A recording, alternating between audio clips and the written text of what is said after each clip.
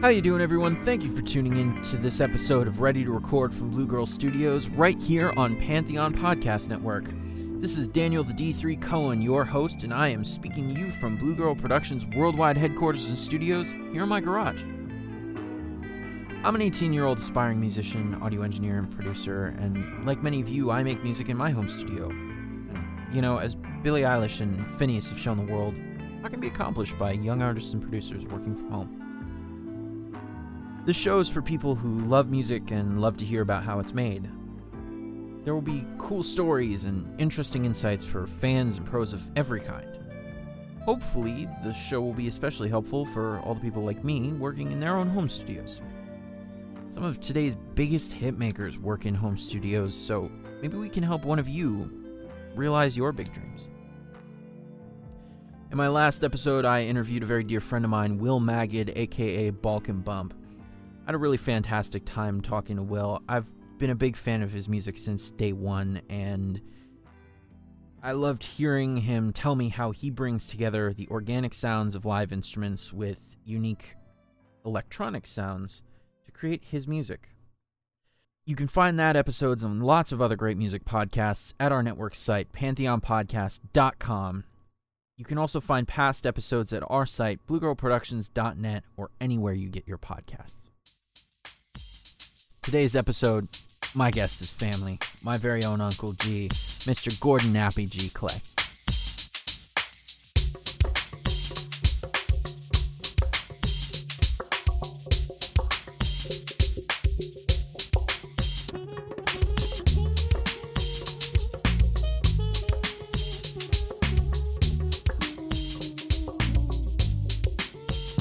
Gordon Clay, aka Nappy G, has had a long and fulfilling career.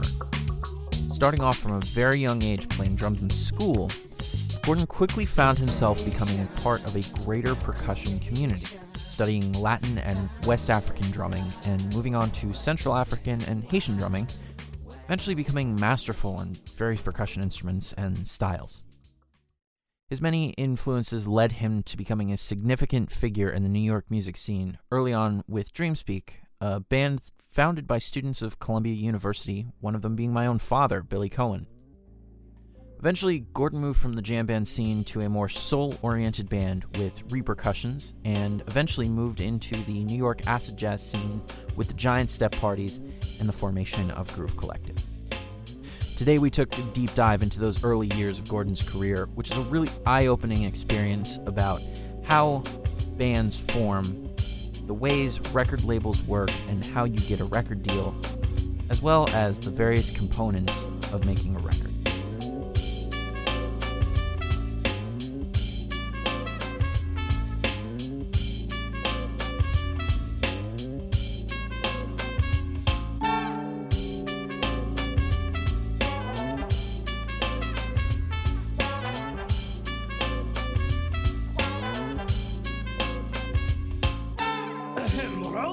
Uncle G, welcome to the podcast.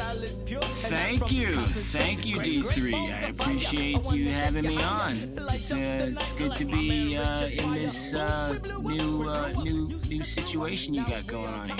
Yeah, man, this is really fun. I did a podcast. I did an interview with Will Magid on Monday, and nice. And you know, before the recording session, we were just talking about it. It was like, this is so hilarious, you know.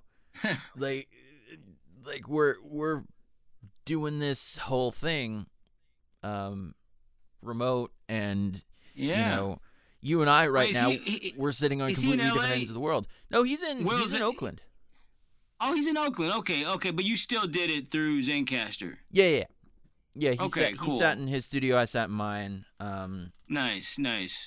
And it was a fun conversation. I'll definitely have to send you that. Nice. So I wanted to jump in, like, obviously I want to get into some of the more later on stuff you did with you know, your sessions, getting into DJing, all that stuff. Right. I do want to ask and touch on this kind of briefly, like, what got you into music? How'd you find percussion? I think you were a set drummer before you were a percussionist, right? Yeah, I was at, well, I set, okay, so when I was a little kid, when I was about three, yeah, 2 or 3, I was always banging on pots and pans, and my mom saw that and said to my dad, hey, maybe he wants to play drums, because they'd come in the kitchen and I'd have all the pots and pans down on the floor, and I'd just be playing them all in a circle. Like I had them all set up around me like a drum set, and I'd be using, a knife and a fork as my sticks or something. And so, yeah, they got me a drum set when I was 4, and I started taking lessons with the drummer in our church. My dad was a preacher. My mom became a preacher. This is in the AME church, African Methodist Episcopal Church. But then at that time she wasn't. But she came out of a history of having been a classical singer, an opera singer before she met my dad. And she gave up music school to get married, as people in the 60s would do. They don't do that anymore.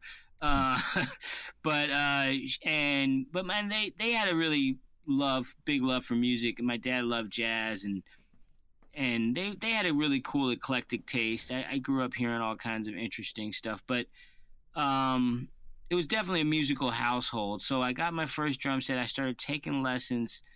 I took lessons on the kit and snare until I was until I was like 7 or 8, and then I basically just practiced on my own. And then in 4th grade, I started doing concert band in elementary school and learning how to read music, and concert band you mainly play snare. So Mm-hmm. I was a snare drummer primarily at that point. I still played kit.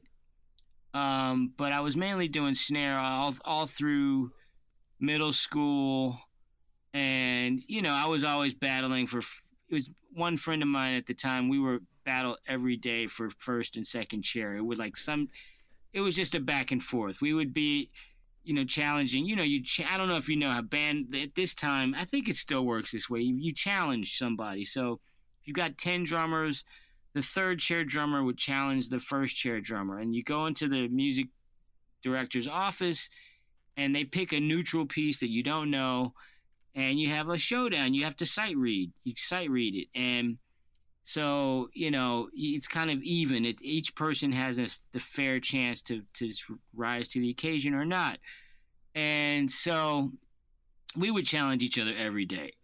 But around the time when I was 12 or 13. My aunt got me some congas, and I never really played them. I was still mostly playing drum set and snare. I had them in the house, but I didn't really use them. And I went to this summer camp at Duke University, and the way it worked was they had an academic summer camp, but at the same time, the American Dance Festival, Martha Graham's American Dance Festival, was happening on the same campus, and there was an African dance company called the Chuck Davis Dance Company, and they're based in Durham, North Carolina, where Duke is, and they were one of the dance crews that was at the American Dance Festival, and they had 10 African drummers, and they were teaching West African dance, and the drumming was part of it. And I brought my congas to this summer camp. It was like an 8-week camp. So I said, okay, I'm going to play when I'm here. I'll start learning, I'll practice, and just start jamming. Mm-hmm. And I heard these African drummers, and I was like, oh man, I've got my congas. I'm going to go get my conga and come out and play with them. So I brought my conga out, and I just jumped in as a, very ambitious and kind of just not like brash 12-year-old. I'd already been playing drums, snare, and drum kit for so long. I felt like, oh, I can do this. And all the drummers were looking at me like, who is this fucking kid? And why does he think he can just jump in here? He doesn't know what we're playing. And they were like, hold on, kid. Great. It's great that you want to play, but we're playing patterns. We're not just riffing around. Like, we have parts. Like, this is a high drum part. This is a low drum part. This is a middle drum part. This is the bell part. This is the stick part. and each part connects to the other one, and then there's sections, and then one drum will cue in the other sections. You can't just be riffing over everything. You got to learn the parts. So why don't you hear? We're gonna start you on the cowbell. And I was like, cowbell? I've been playing drums my whole life. And they were like, yeah, your whole life is like a half a second to us. Like, you haven't lived that long. just calm the fuck down and take this cowbell and sit over there and start listening and learning. And I was like, oh, man. I was so disappointed. I was like, I thought I was going to learn congas. And they were like, well, once you do this long enough, you will start to be able to apply the things you hear us doing to your drums, and gradually, eventually, you will be playing the drums. But you got to start with the basics. You have to learn all the parts first and you don't get to be the solo drummer until you learn all the foundations. And I was just like, oh man, that's gonna take forever. They were like, yes, it's gonna take your whole life. Welcome. And I was like, oh shit, I thought I was going to come back home in 2 months and be rocking the congas. They were like, oh, no. You'll be a better conga player than you were 2 months before that, but we're not going to teach you anything on congas until you've been playing with us for a couple of years. And I was like, oh, this is not what I thought it was at all. I was like, oh, I thought I had a... Oh, man, this is not what I thought. So it was a real reality check, which is good. It's good to get a reality check. But as you know, what happened was I went to that summer camp 3 years in a row. And they became kind of like my adopted family. They were all my teachers and big brothers and uncles, sort of. And I learned so much from them. And, by the third year, I was playing the drums with them, and I understood the language of the drums I didn't understand before, that there was this dialogue happening between the drums. I had just heard it as one big jam session, and that's why I hate drum circles, because most people in drum circles don't understand the language. They're just talking over each other, and that gets very annoying.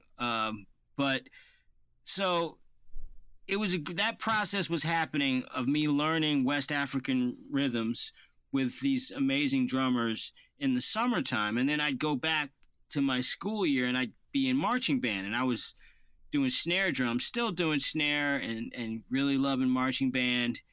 And, I ended up becoming the section leader of my drum section. I was the first chair snare drummer and section leader of the whole drum section, which is snare drums, bass drums, triple toms, cymbals, and sometimes auxiliary. And yeah, they're like two different worlds of drumming. Like the marching band is so rigid and it's all written out, and there's a lot of military type discipline in terms of how you practice and how you do group exercises and stuff. It's a very different flow from the African style of having these conversations but right. In both worlds you have parts you learn, but in the African world you're memorizing, you're learning the foundation, and then you're kind of riffing around within it. And then but with the marching band, you have a written piece of music that you play so much that you internalize it and you memorize it. And then, so with marching bands, the drum section always has to learn the whole, like whatever you're going to play. If it's a halftime show, if a 20-minute halftime show, the marching band, the drummers learn first everything, because they have to play while the band is just learning how to do the marching, the steps. So the band doesn't even start playing the music first. They just learn the steps while the drummers are playing the parts. So so there's a month of drum camp before marching band actually starts. So it's like I would do my summer camp with the African crew, come back for drum camp, and then marching band camp would start. So I would have really busy summers. I was like full on deep in it. So, but the whole time I was starting to transfer some of my African drumming skills to the congas, even though most of the African stuff I was learning was on djembe. They had different tune. They had a high djembe, a low djembe, so it worked the same as the congas in many ways. And I was playing along to music I love, like Tito Puente and Santana and that kind of stuff, just kind of getting into the outer edges of Latin music at that point. So then when I came to Columbia University in New York, I was playing congas my first week of school, like orientation week. I was playing congas on there's one fountain, and opposite on the other side of the plaza, there's another fountain, and there was another guy playing congas. And I noticed that what he was playing was different it wasn't Latin. It was and it wasn't exactly African. And I was like, I don't know what that is. It was definitely patterns and cool parts. And I was like, that sounds really cool. So I took my drum over there and I introduced myself. I said, hi, my name's Gordon. He said, my name is Danny. And I said, what kind of stuff are you playing? He said, I'm playing Haitian music. I'm playing music from Haiti. And I was like, wow, that's so cool, man. And he's like, listen, I'm learning all these parts. I'm learning the high drum, the low drum, middle drum part. I need somebody to practice with. Maybe you can practice with me and I'll teach you this stuff as I'm learning it. And you can play the other drum parts and we'll just kind of learn how to do this together. And so I couldn't afford the drum lessons from his teacher. His teacher was so expensive at that time. Mm-hmm. So he was like my free drum coach, sort of. And we started jamming and playing and learning all these Haitian rhythms together. And because I had been playing drums already for so long, I was more of a natural drummer than him. He hadn't played drums before, but he had a very good analytical mind, and he understood drums from kind of like a technical side, and it didn't have the chops or the feel necessarily, but if he could get it, and once he got it, he really could rock it. And so that we kind of developed this whole repertoire of Haitian stuff. And then after a while, his drum teacher found out that I was getting all these free lessons from him, and he got really mad. He was like, this guy needs to be paying me. And he said, I got to meet this kid. I don't like that this kid is learning drums for free. I want to see if he's learning it right. So he and his wife, this teacher John Amira and his wife, they held Haitian dance classes at this dance studio downtown, and he invited me to come in and just kind of test me out. And he was a real stern, he just looked very unhappy when he saw me. But he started playing and I just jumped right in. I knew the parts, and he was like, he had to gradually finally say, okay, this kid's actually learning the real thing. You guys are all right. I can't be mad. At least you didn't. He was worried that we were bastardizing his actual teaching, and he doesn't want people to learn the wrong thing because these are traditional rhythms from Haiti that they use in voodoo ceremonies. And he's like, this isn't a game. He's like, if you're going to play this stuff and you're going to tell people you learned it from my teaching or even from one of my students, I want to make sure you're getting it for real because I'm trying to do this for real. And so I started playing dance classes with them, and that turned into kind of a full-time thing. Me and Danny, we took those Haitian rhythms outside of that context, and we made a band called Percussionist. And we did some gigs around Columbia acoustically, just me and him on congas. Then we added an acoustic guitar player and an organ player, and gradually it kind of turned into this other thing. And when we got a singer, and we kind of figured out a way to convert some of these rhythms into kind of a dancey vibe. And when we did our first official gig, was for the birthday party of Haile Selassie's granddaughter, Liz Selassie. And she was going to Columbia. She was going to Barnard. And she lived in this dorm called River. And we did our first gig in the basement of River. And it was an awesome party, and it turned into this whole like scene of like, oh, these guys play Haitian drums, and gradually we started to build this kind of cool scene out of it. And at the same time, John Amira, the teacher, and his wife was a certified voodoo priestess, a mama. They started to invite me to come play voodoo ceremonies with them in Brooklyn. And, that was a whole crazy introduction into a world I had no idea about. Like, I learned so much of, it's too much to go into. That's a whole separate podcast. But it was a real eye-opener for me to see how these rhythms work in reality, like not just in an abstract way, but this is how it's been applied historically. And the funny thing was, like, a lot of those most of the Haitian rhythms, they come from the Congo, which is Central Africa. Mm-hmm. So I had been learning West African before that, and now I'm learning the Central African. And at the same time, all this was happening, I'm in New York City, which has an amazing Latinx population, Puerto Rican, Dominican, specifically. There's all kinds, but Puerto Rican and Dominican are dominant, and there's a lot of Cubans too. And they would have these jam sessions every Sunday at Central Park. They still do every Sunday. It's a great Cuban jam session. It's like half Puerto Rican. And if, I was going to those jam sessions on Sundays and really getting into the clave, the Cuban clave. And right. It's a different clave from the West African. It's like the beat, the one is flipped on the other side. So where you hear the one is opposite of where you hear it in the Congolese stuff. So it's like a kind of a mind fuck to switch your head around, like where you hear the one.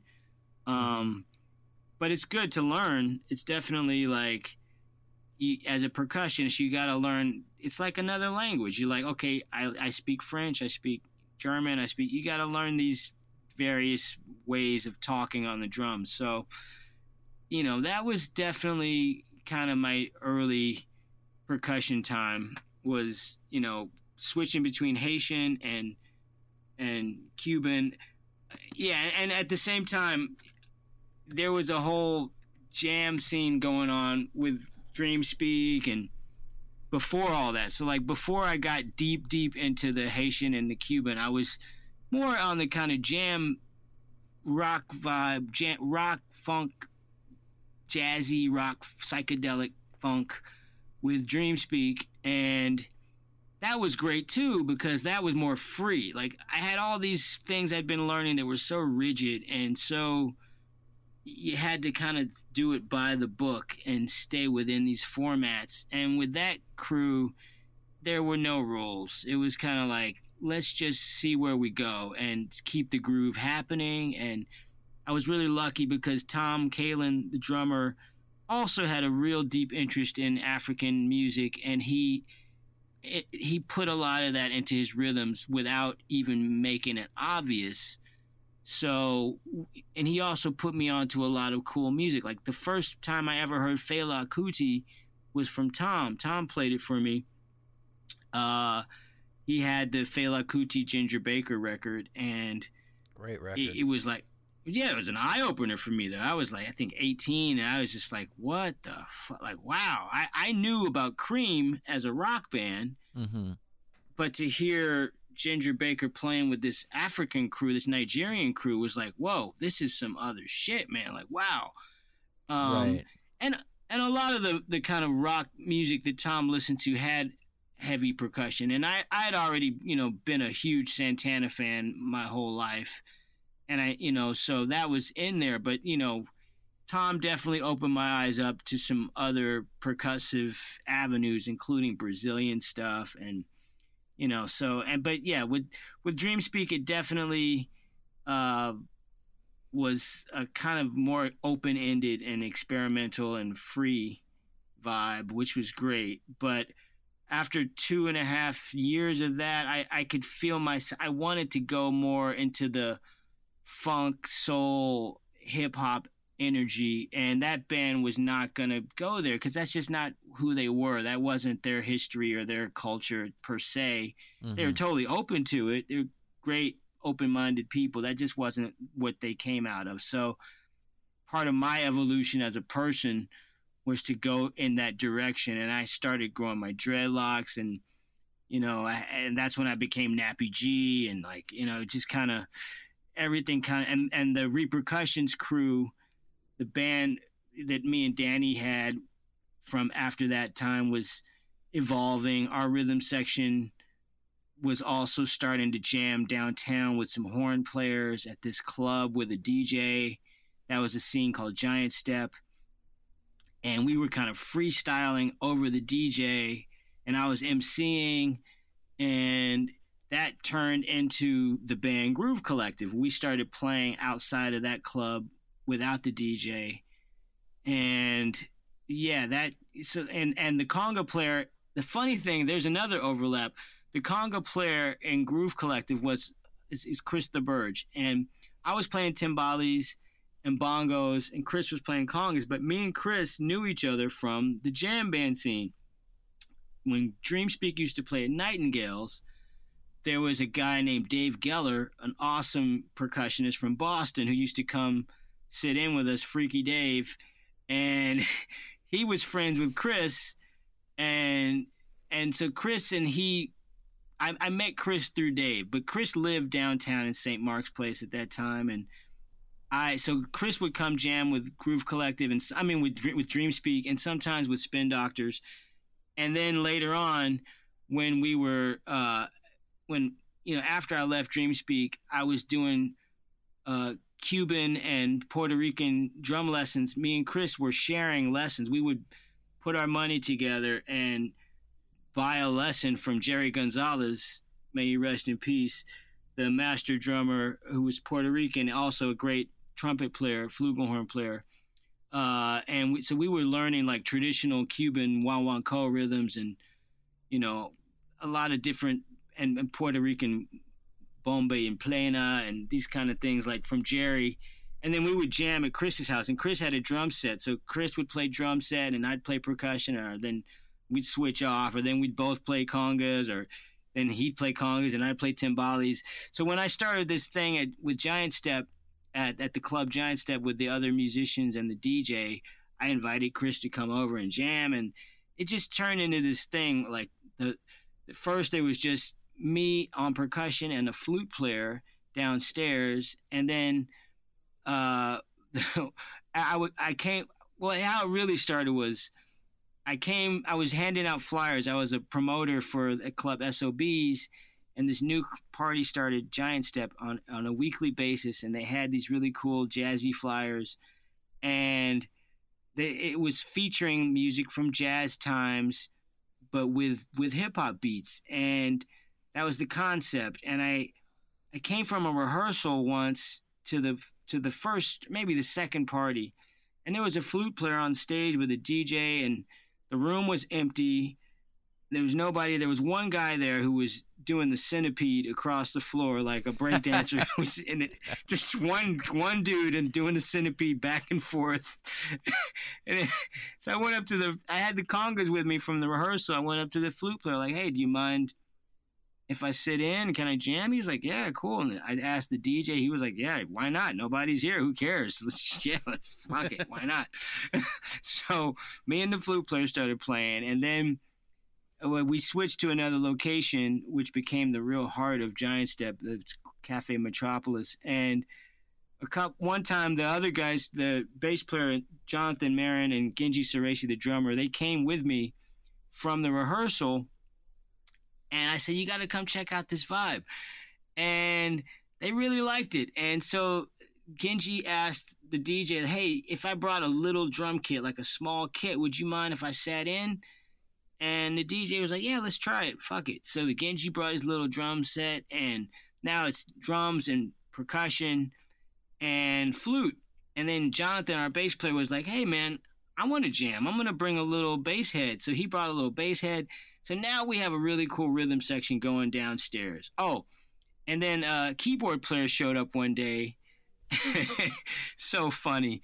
It's all sure. He had just moved to New York from Cincinnati, Ohio.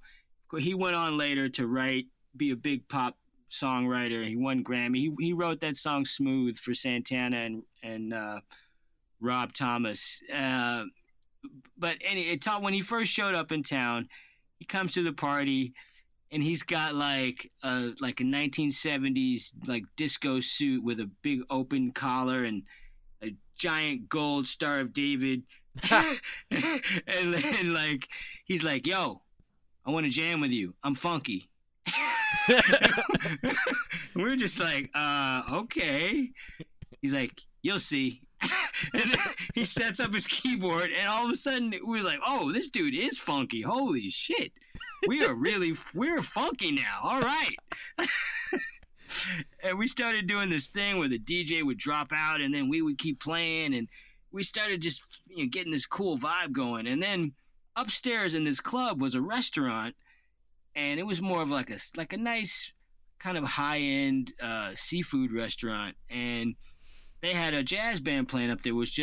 But like more acoustic jazz. It was like horn players and a vibraphone player, and the place was our party was getting packed. Everybody would walk through the restaurant to come down to this club downstairs, and so we had it going on. We had this was the beginning of the acid jazz scene in New York. This is like 1990, 91. And we kind of got the concept from London. London was doing it, but not with live musicians. So one of the horn players, when they had the set break, Jay Rodriguez, he walked down the stairs to see where all these hot girls were going. He stuck his head in and was like, "Oh my God, there's a real scene. There's a party and the place is packed." And upstairs was like quiet and empty. And so he came up and he's like, "Hey man, do you mind if I just jam on one song?" And we were like, "Yeah, come on, why not?" And he was amazing. We were like, "Oh shit, this guy can play." And he was having so much fun. And then one of the other guys from the band came down to get him because he was missing. They were supposed to be playing upstairs, and they needed him. and Fabio, the trumpet player, he came down and was like, "Oh," he's from Italy. He's like, "Oh, this is so lovely. I think I will stay and play with Jay." So now Fabio and Jay are trumpet and sax, and we got our flute player, and then now the trombone player came down and was like, "What the fuck, you guys? We have a gig upstairs." "Oh, I see what's going on. Hey, I'm gonna stay down here too." So now it's perfect. Like, now we got a full horn section. Bill Ware on the vibraphone, he came down. It was Bill Ware's gig upstairs, and Bill's the oldest. He's the oldest guy in our crew, and he's a well-known jazz player, bebop kind of badass, and he came downstairs and he was pissed, man. He's like, "Where are my fucking horn players? What is going on?" He's like, "Oh, okay, I see. You guys are trying to take my gig. Okay, all right." He's like, "Just give me a minute." He got some help. He schlepped down his vibraphones. Now we're crammed onto this tiny little stage. It was only made for like 4 people. Now we got 10 people crammed onto the stage. And the room is packed with like 300 people. The room was made for like 50 people. It was just packed. But had this energy, it was like, whoa, this is hot. And all of a sudden, now we got a vibraphone player. And it was like, oh, and this guy knows so much jazz chords and voicings. So we had these bebop horn players, and we got this kind of funk soul rhythm section with a Latin element going on, and a DJ. And the DJ's playing really cool stuff like Lonnie Liston Smith expansions and all this kind of open-ended stuff that had groove sections, and we would kind of comp in with the grooves, and then the DJ would drop out and we would keep it going and take it to another place. And then the DJ would come back in with something else, and we kind of just vibe with each other. And it became this really fun weekly jam session. We didn't have songs. We just but we started to get these riffs and patterns and grooves that we understood between sections. So like the rhythm section would be doing this thing, then the horn section would call in a thing. And Richard was kind of leading the horn section because he had been there first, the flute player, Richard Worth. And Richard was really big on if we got a good idea happening with the horns, Richard would write it out. He was good at transposing music immediately to a chart. So when something cool would happen in the jam, Richard would write it down, transpose it right away to a chart. And so we started to have these cool sections that he could just, from week to week, say, hey, here's this thing we played last week. Let's run it. He would put it up on a chart. And all these horn guys could sight read like crazy. So anytime Richard would put up a chart from something, they just start playing it, and then they could riff around within that. And then Bill would be like, let's change the key, modulate. He would just call it, and then it's all, between. It was like a really cool interactive communication thing happening. And then sometimes on the rhythm section, we would just, we'd say, okay, bass and drums, drop out, boom. Okay, percussion and keys only, boom. We would just do kind of cool, pairings and just have fun with it. And it became this really nice interplay happening to the point where one of the guys who threw the party was like, you guys should do this outside of our party. You should actually do this just as a band. And we were like, really?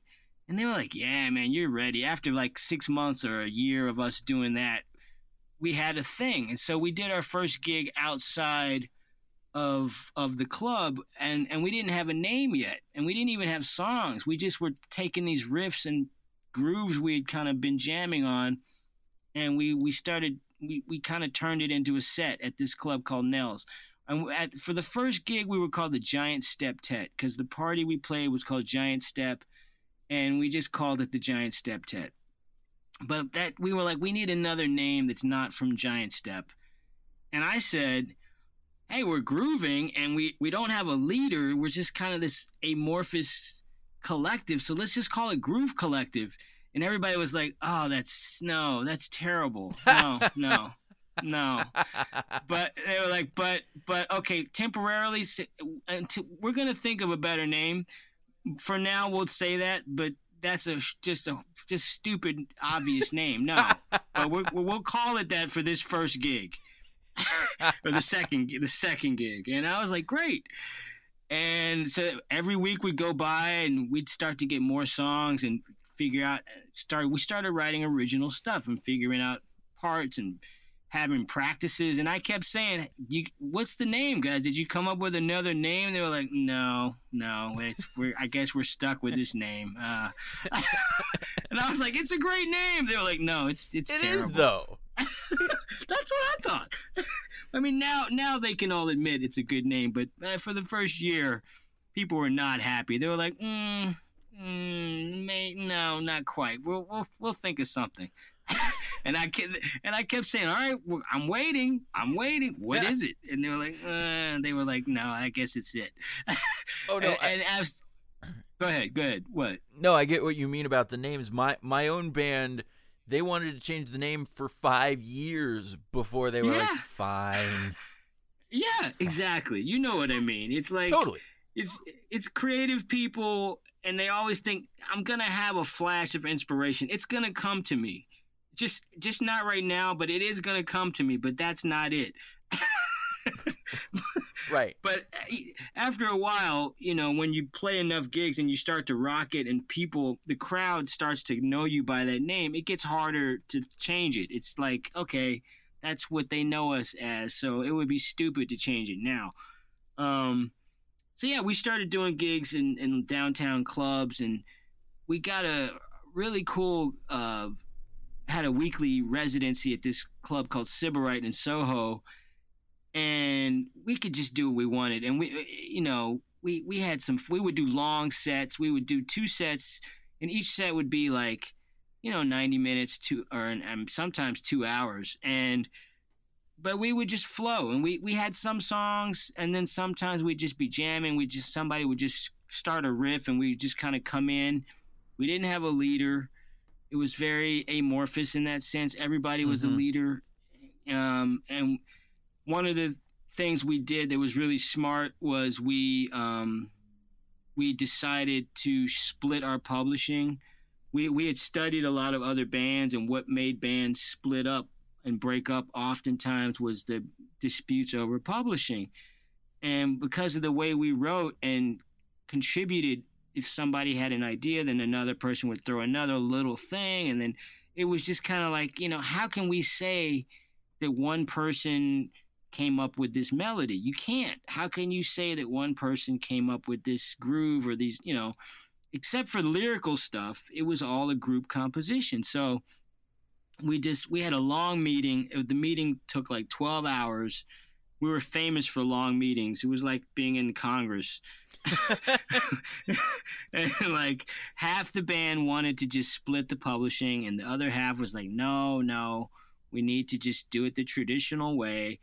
And after, I think around the 10th or 11th hour, the guys who didn't want to split it were just like, fuck it, fine, we're tired, man, let's just, we just want to go home. Okay, we're gonna split it, fine.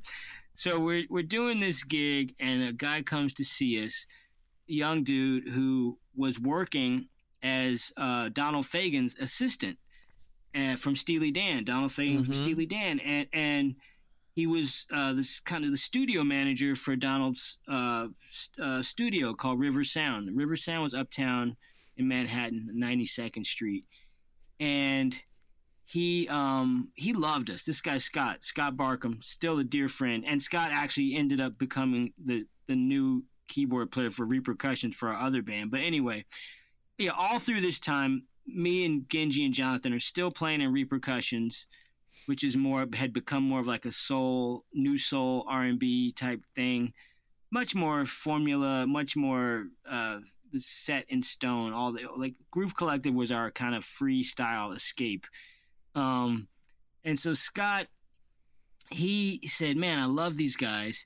And so at the time, Donald Fagen was working on some kind of project. I think it was his solo album, Kama Kyriad, or I can't remember which one it was. Right, that Kama Kyriad came out in '93. It's probably the one. Yeah, and those guys worked. Donald works slow as hell. I mean, Donald would take 2 years to make an album because he's just a perfectionist, and he had the studio, and he just, But so Scott, the guys who were producing Donald's record were the same guys who produced all the Steely Dan records. It was Gary Katz as the producer, and the engineer was Elliot Shiner.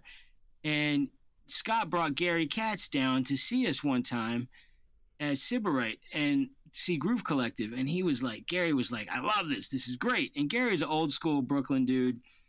And we were excited to meet him just because he's, produced Steely Dan. We were like, that's amazing.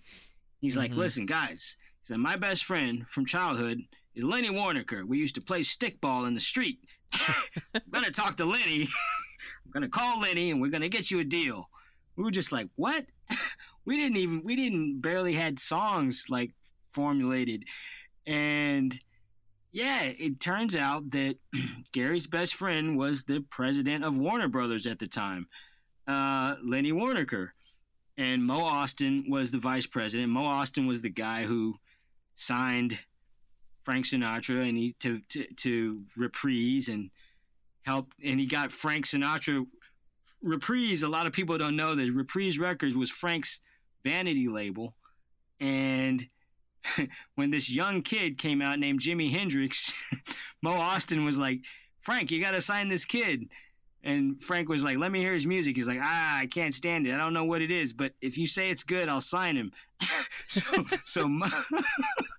they signed Jimmy. Their first signing was Jimi Hendrix, and the second signing was Frank Zappa. So we're just like, whoa, Reprise is kind of cool. So Lenny, Gary brought Lenny down to see one of our shows, Lenny Warnaker from Warner Brothers. And then Lenny brought Mo Austin. He flew Mo Austin in from California. They're both old. These are all older guys. Like, we were in our 20s, and Gary was in his late 50s. Yeah, probably late 50s. And Mo Austin was probably in his early mid 60s. But they loved it, and they were just like, okay.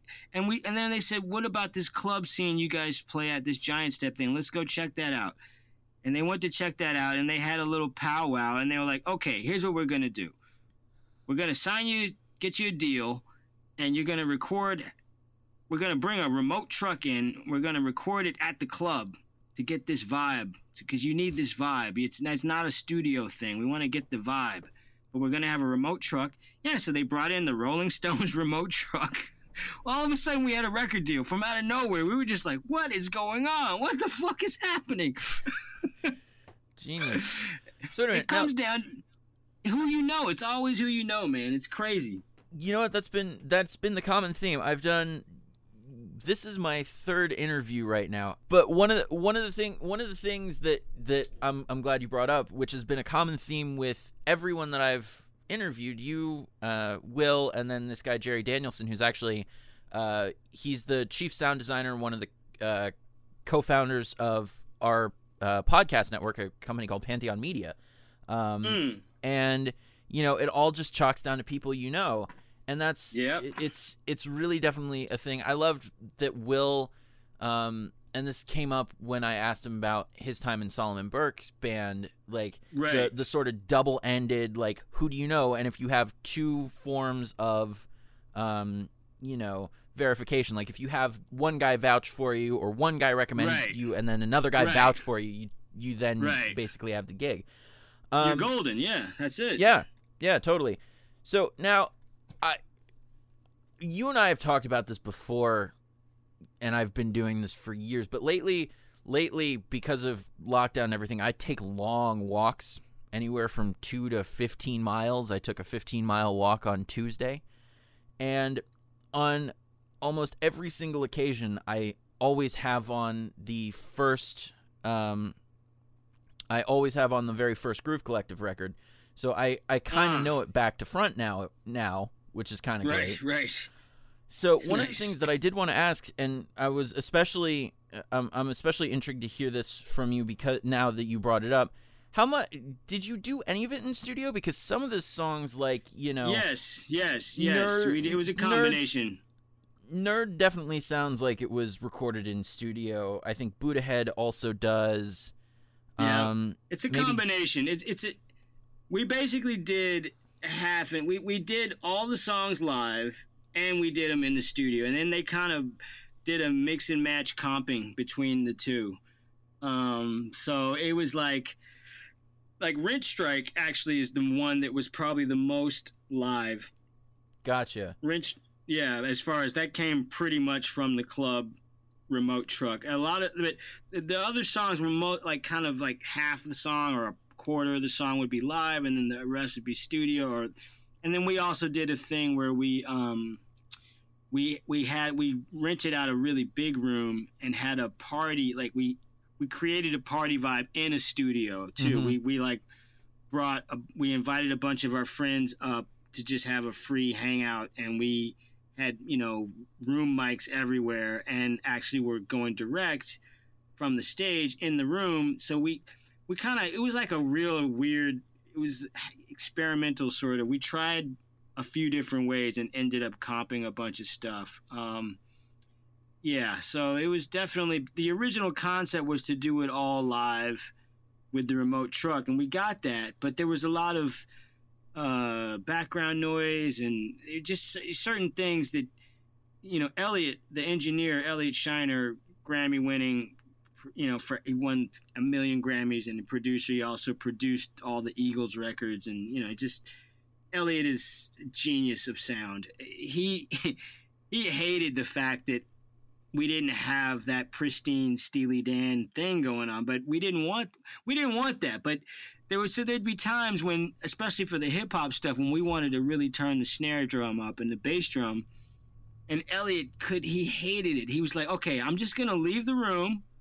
I'm not gonna look at the board. You guys make that move and push the faders up, and I'll pretend like I don't know what's going on. I'm just gonna, and you let me know when it's done. I'll come back in, and I'm not gonna look because I don't want to get an ulcer.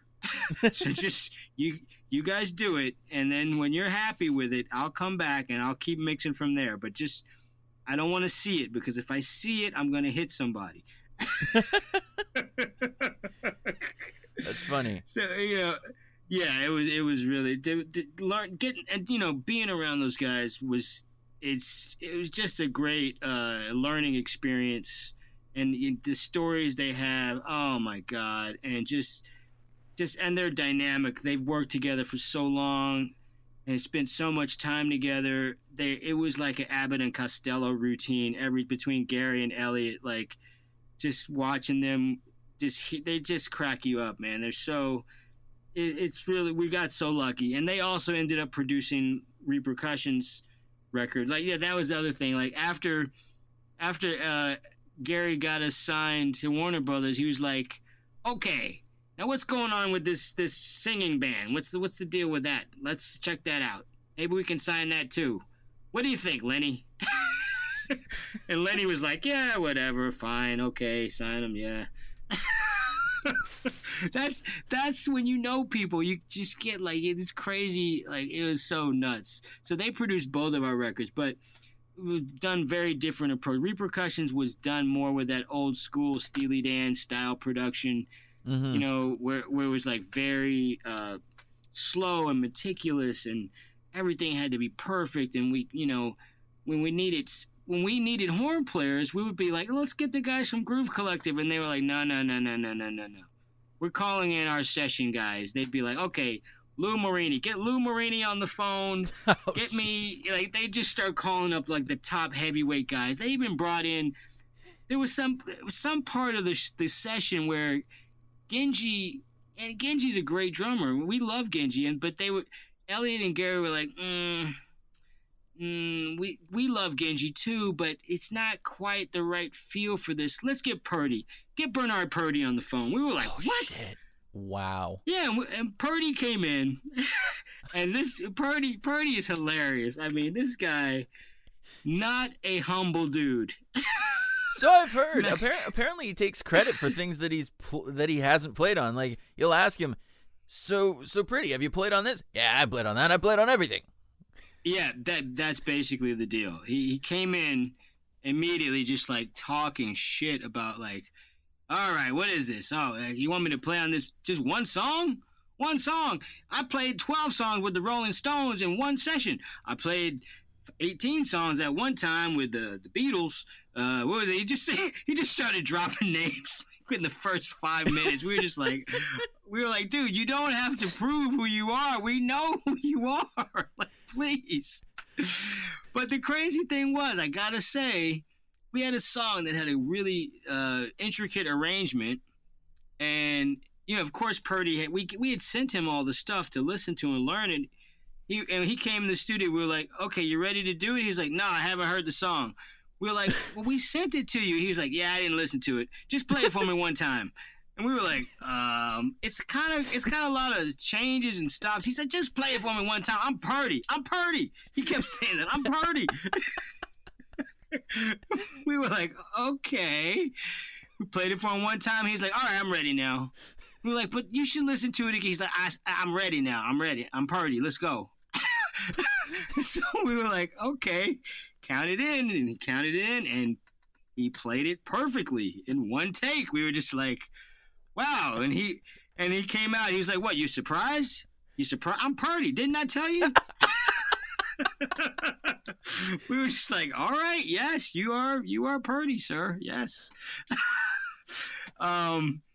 But yeah, there were some real heavyweights who played on that record, but it just took a long time. It was one of those things where it was like the yin yang of Groove Collective. Like, Groove Collective, we did it pretty fast, and we kind of got our advance up front and split it and just kept moving and doing gigs and started, you know, touring and stuff. But Repercussions was like, no, we had a bigger budget because it had an R&B singer, a woman singer, and one of the guys Danny, who I'd played with from college, he was more kind of business minded, and he saw the way that Warner Brothers worked, and he was like, let's try to milk this thing.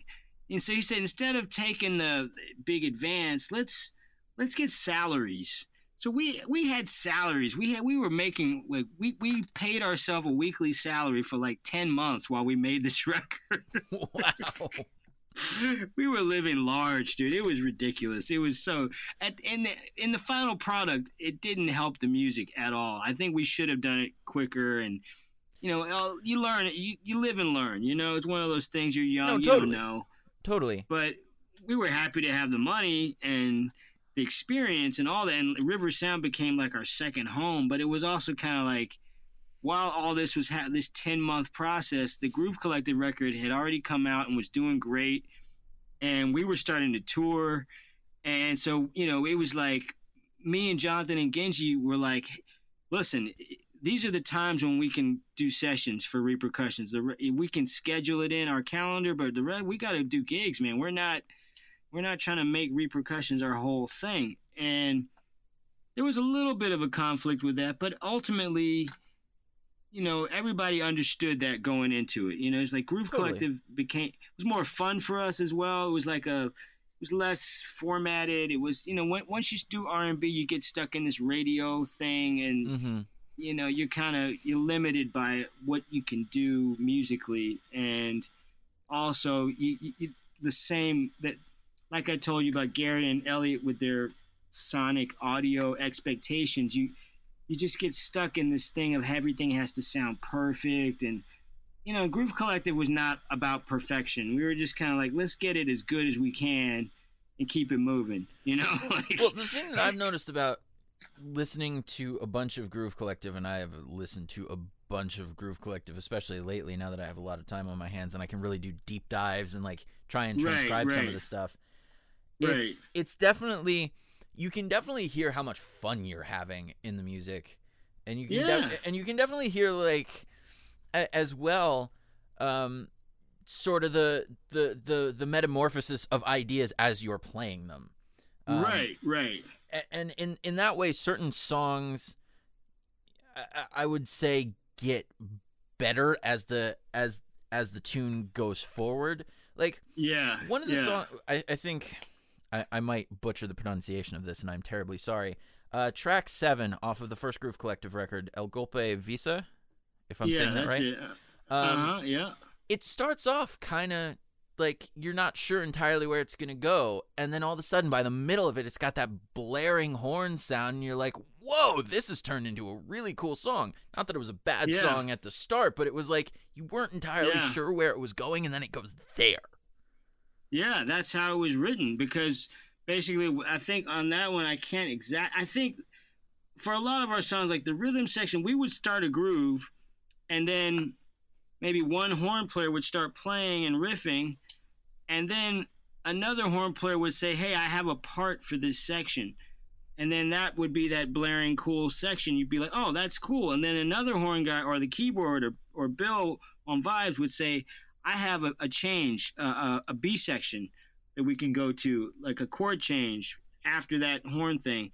And so we kind of would put these songs together in pieces and figure out if we liked the way all the pieces worked. And if we did, we'd keep it. But it wasn't like we would write the whole thing from the start. It was like, okay, we have this section, now we have this other section. Oh, and somebody would say, oh, I have a thing that goes with that.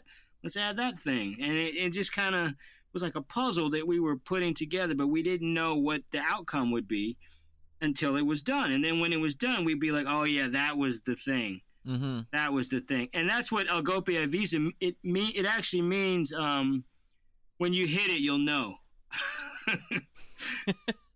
That's what it means.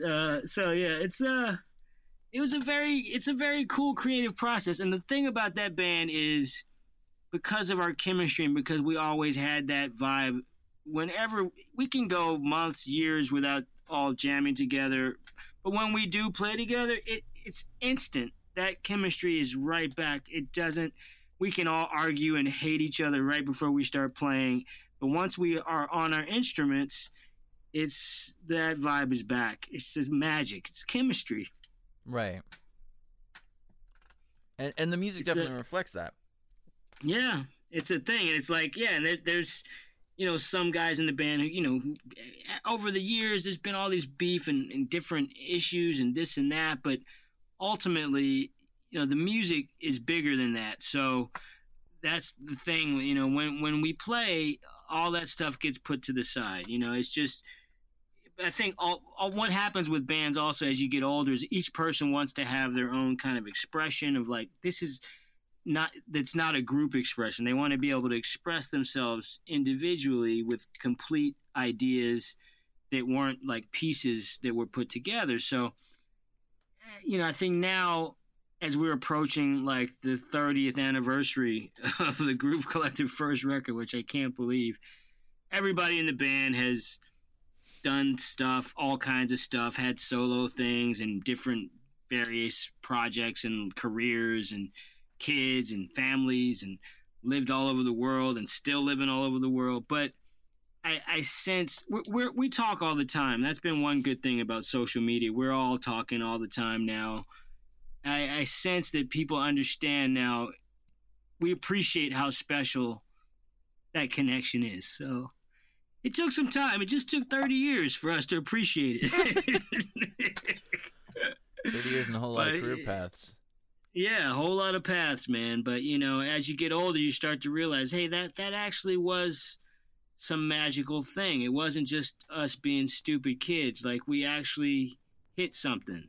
Right. And we gotta, that's the thing. You don't really know when it's happening how special it is sometimes, So if you got a good thing, man, you gotta just hang on to it while it's happening, because things change quick and who knows what tomorrow will bring, But in those moments, you just gotta milk them, man. Just max it out.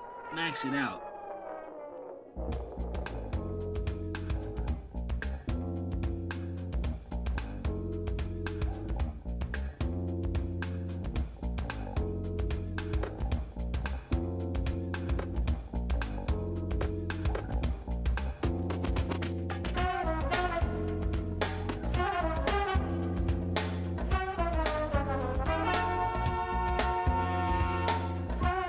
It was really fun to have my Uncle G on the show.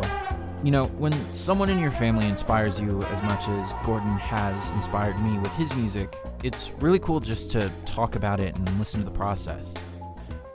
For me, being a total Groove Collective fanboy, it was super fun to learn how they wrote and how they recorded. I don't know about you, but I find it an interesting process. I listened to the first Groove Collective record, at least in part, like every day. And I've always been curious how they did those sessions. What was really cool for me in this conversation was getting the insight of how that record was recorded both live and in the studio, which made me understand that record more than I ever have, and it gave me an extra appreciation for it. Uncle G, thank you for being on the show. It was rad to catch up, and a blast for me to totally fanboy out on you. I love you, man, and I hope we can collaborate on a song soon. Oh, and for those of you who haven't heard it, go check out Groove Collective's 1994 self-titled release.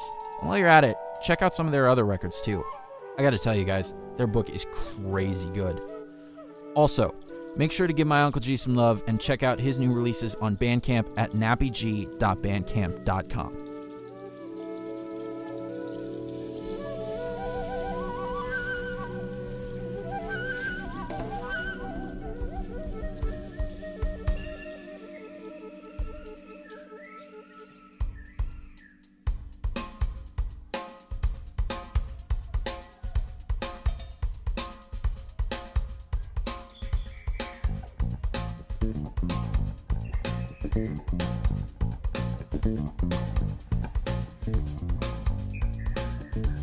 This is Gear Talk, a show about gear I have in the studio, some gear that I'm going to get soon, hopefully, and some gear that I hope to get someday, a piece of dream gear.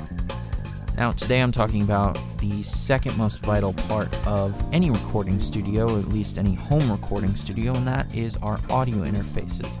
Now, in big professional studios like Hyde Street Studio here in San Francisco, where I live, one may have digital to analog converters and analog to digital converters, usually fronted by a console or individual analog preamps, compressors, outboard EQs, things like that. However, for us in home studios, we use audio interfaces, which give us all that functionality in one box. Here in my studio, I have two separate interfaces that I'm using as one, a Focusrite Liquid Sapphire 56 and a very first generation Focusrite Scarlett 18i20. Now, I'm using the Sapphire 56 as my main interface, and I'm using the 18i20 as an ADAT expansion preamp, so I get 16 channels out of my Focusrite gear. Now, on top of those two, I also have a Behringer ADA 8800. It's another different kind of 8-channel ADAT expansion preamp, which allows me to get 24 ins out of my Focusrite interface. And for right now, they work great. They do exactly what I need them to do, and they're solid for the time being. However, eventually, I would like to get something a little bit more robust. Perhaps get something from the Focusrite Claret range for my main interface and some better ADAT upgrades to my preamps. That would allow me to have newer and better sounding digital conversion for my studio, as well as far better preamps, in my opinion, than the ones that perhaps the Scarlett first generation has to offer stock. Now, if money were no object and I could save up and get what I really want, I would, of course, go for something by Universal Audio. Namely, I've been thinking about the Universal Audio Apollo 16, which has so many options we could talk about for days and days. Now, the problem with the UA Apollo 16 is that it's DB25 only and only has line ins, so it is very much a studio-grade digital to analog and analog to digital converter. However, with the advent of preamps from companies like Focusrite with their range of ISA preamps, my particular favorite being the ISA 828, one can expand that to have interface-like features just with those boxes and not having to use a console. Now, that investment would be many thousands of dollars, so that's quite a bit down the road for me, but it is certainly a nice dream to have.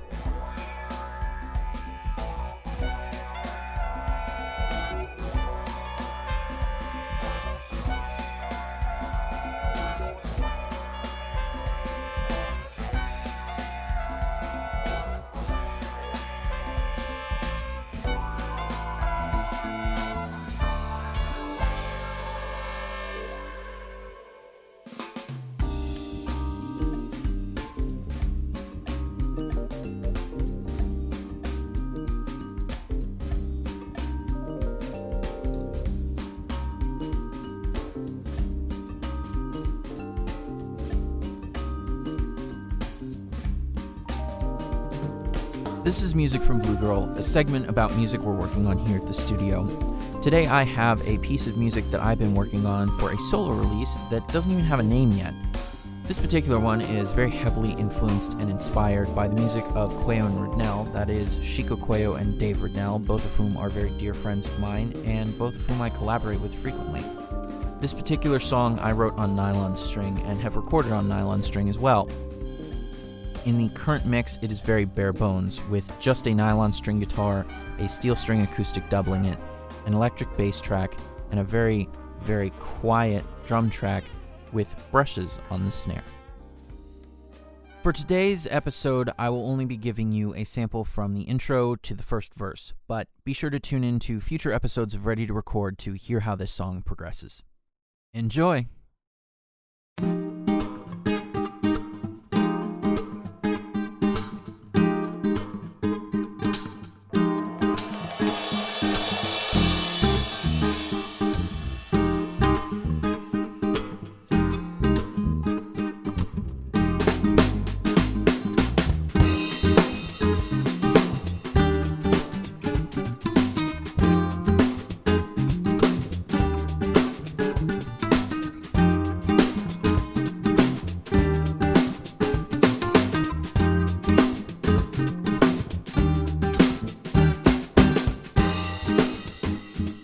That's our show, everybody. Thank you for tuning in. I hope you enjoyed listening as much as I enjoyed talking to all of you. Special major big thank you to Mr. Gordon Nappy G. Clay, my very own Uncle G. It was a pleasure, a privilege, and an honor to have you on the show, and I really hope we can make some music together soon. It has been far, far, far too long.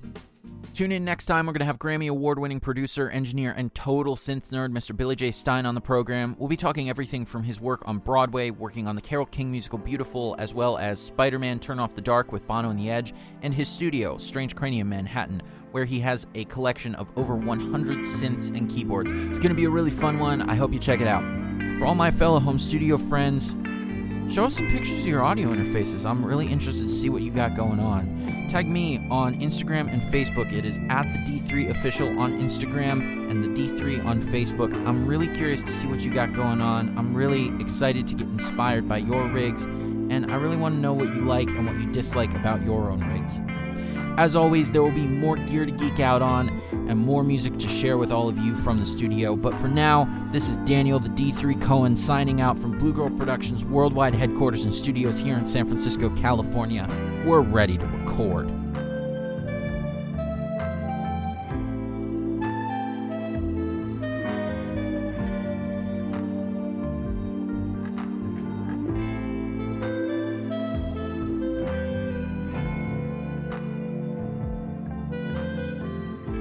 For more episodes of Ready to Record from Blue Girl Studios, check out bluegirlproductions.net and pantheonpodcast.com.